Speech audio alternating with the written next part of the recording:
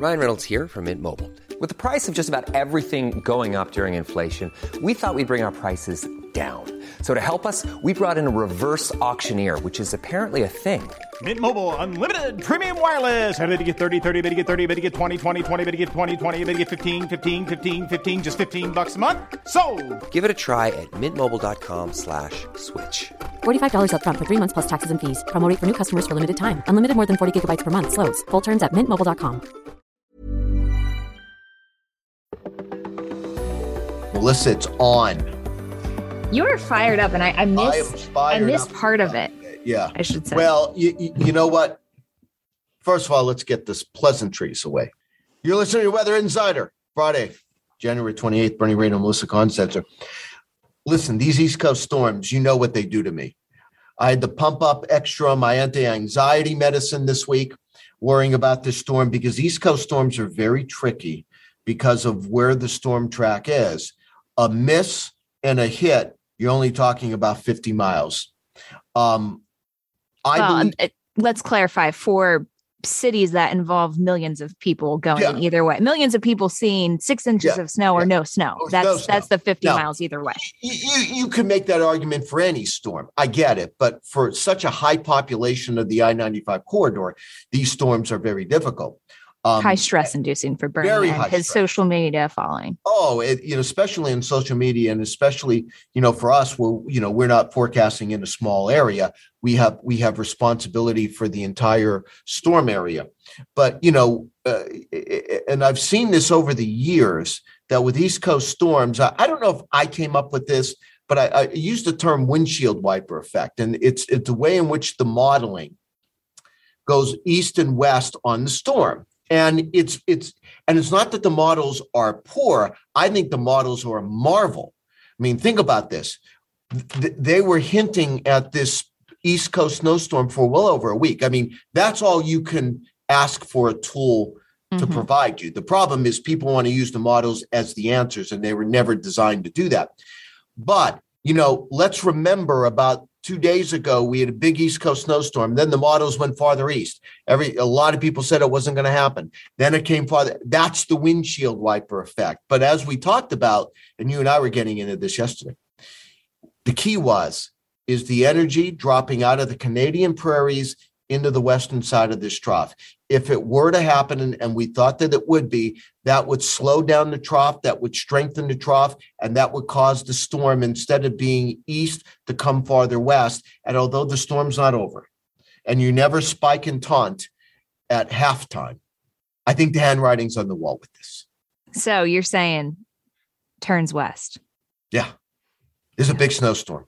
I will say, I felt like in the past couple of days, the front, the northern energy, I think, as you call it, and part of that association, modeling started to trend with more and more enhancement of that.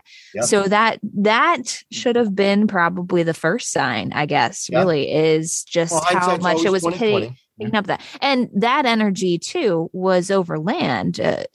So we were learning more about that, because as we all kind of may or may not know, models tend to struggle when you're talking about having energy, say, over the middle of the Pacific. Oftentimes we don't get a whole lot of data until things come over land. Once that piece of energy is over land, we can put weather balloons up into it and measure all the layers of the atmosphere.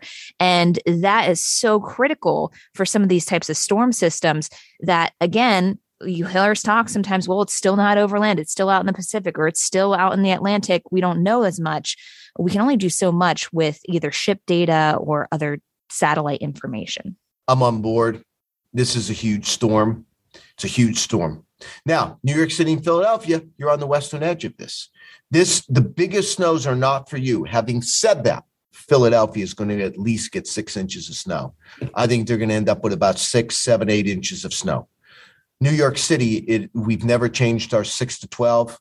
They are locked in that 6 to 12 inch area. I don't think there's any doubt about that. But the 12-inch line is going to come west toward the city. Right now, where our thinking is that most of central and eastern Long Island, the Jersey Shore, the eastern shore of Maryland, Delaware, all the way down towards Chincoteague, Virginia, along the coast, is going to get at least a foot of snow with this. And I can see how Norfolk, Virginia, while I don't think you're going to get a foot, I can see how they get 9-10 inches of snow out of this as this storm really intensifies off the coast.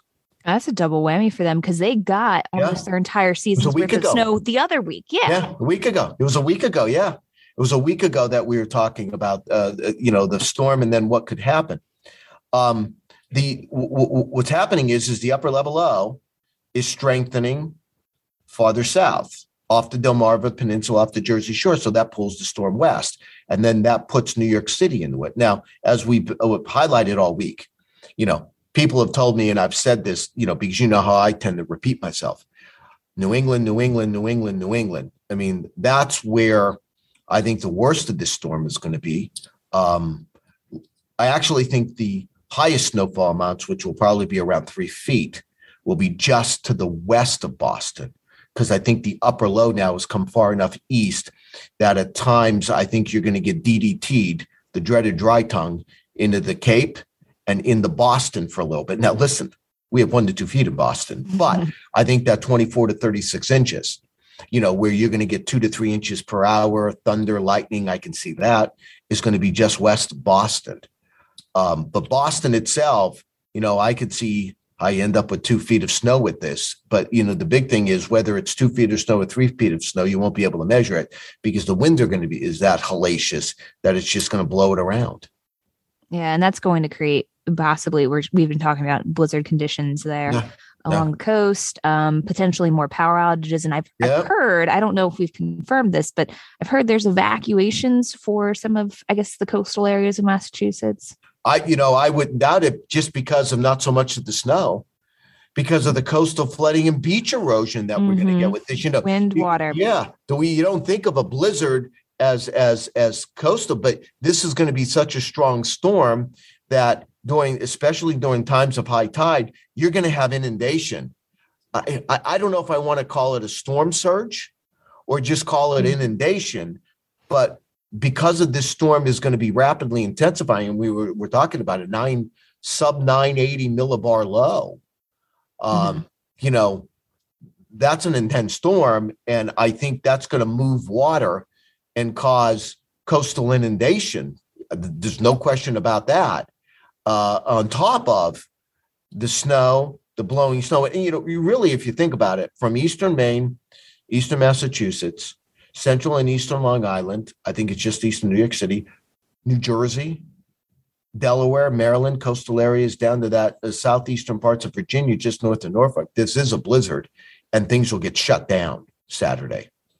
And for eastern New England, to put it in perspective, not that you can relate them any way, but living in Mobile, Alabama, and also dealing with nor'easters at the Jersey Shore and things like that, sometimes these storms are kind of like a weak hurricane in a matter of the wind, they do to the water and the coastline. Now, obviously, there's a lot of differences in how the storms form and what they do, but they do have cold air too. And that when power outages go out, there's no heat. And that's a big deal. It's a big storm. Get ready for it. Make sure you check out AccuWeather.com. We have stories on that.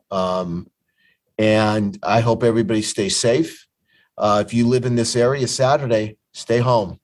If you're going out to prepare today, do be mindful of that Arctic boundary that's coming east. We already have some snow and snow showers, and there's going to be slippery travel. Boston, Washington, D.C., and Baltimore, this is not your storm, but with the Arctic boundary that enhances, I think you're going to get 2 to 4 inches of snow, and I could see 5 or 6. I could see that. So get ready for that. It's on the way. There's no way around it. Have a good weekend. Thank you for listening to today's edition of Weather Insider. For the latest in breaking weather news, be sure to follow Bernie Rayno on Twitter @AccuRayno. And be sure to subscribe, rate, and review all of our podcasts on Apple Podcasts, Google Podcasts, Spotify, or wherever you listen to your favorite shows.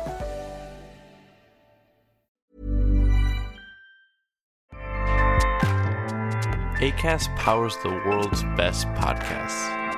Here's a show that we recommend. The Real Housewives is a guilty pleasure for most, but if you're looking to not feel guilty about that pleasure, tune in to Everything Iconic with me, Danny Pellegrino, where I break down all the messy moments and behind-the-scenes antics of Bravo's popular franchise. And on Everything Iconic, I also interview celebrity guests like Kelly Ripa, Keke Palmer, Drew Barrymore, Cameron Diaz, and more about their guilty pleasures, their past work, and so much more. So if you're pop culture obsessed and find yourself watching way too much reality TV like me, tune in to Everything Iconic with Danny Pellegrino, wherever you listen to podcasts. Acast helps creators launch, grow, and monetize their podcasts everywhere. Acast.com.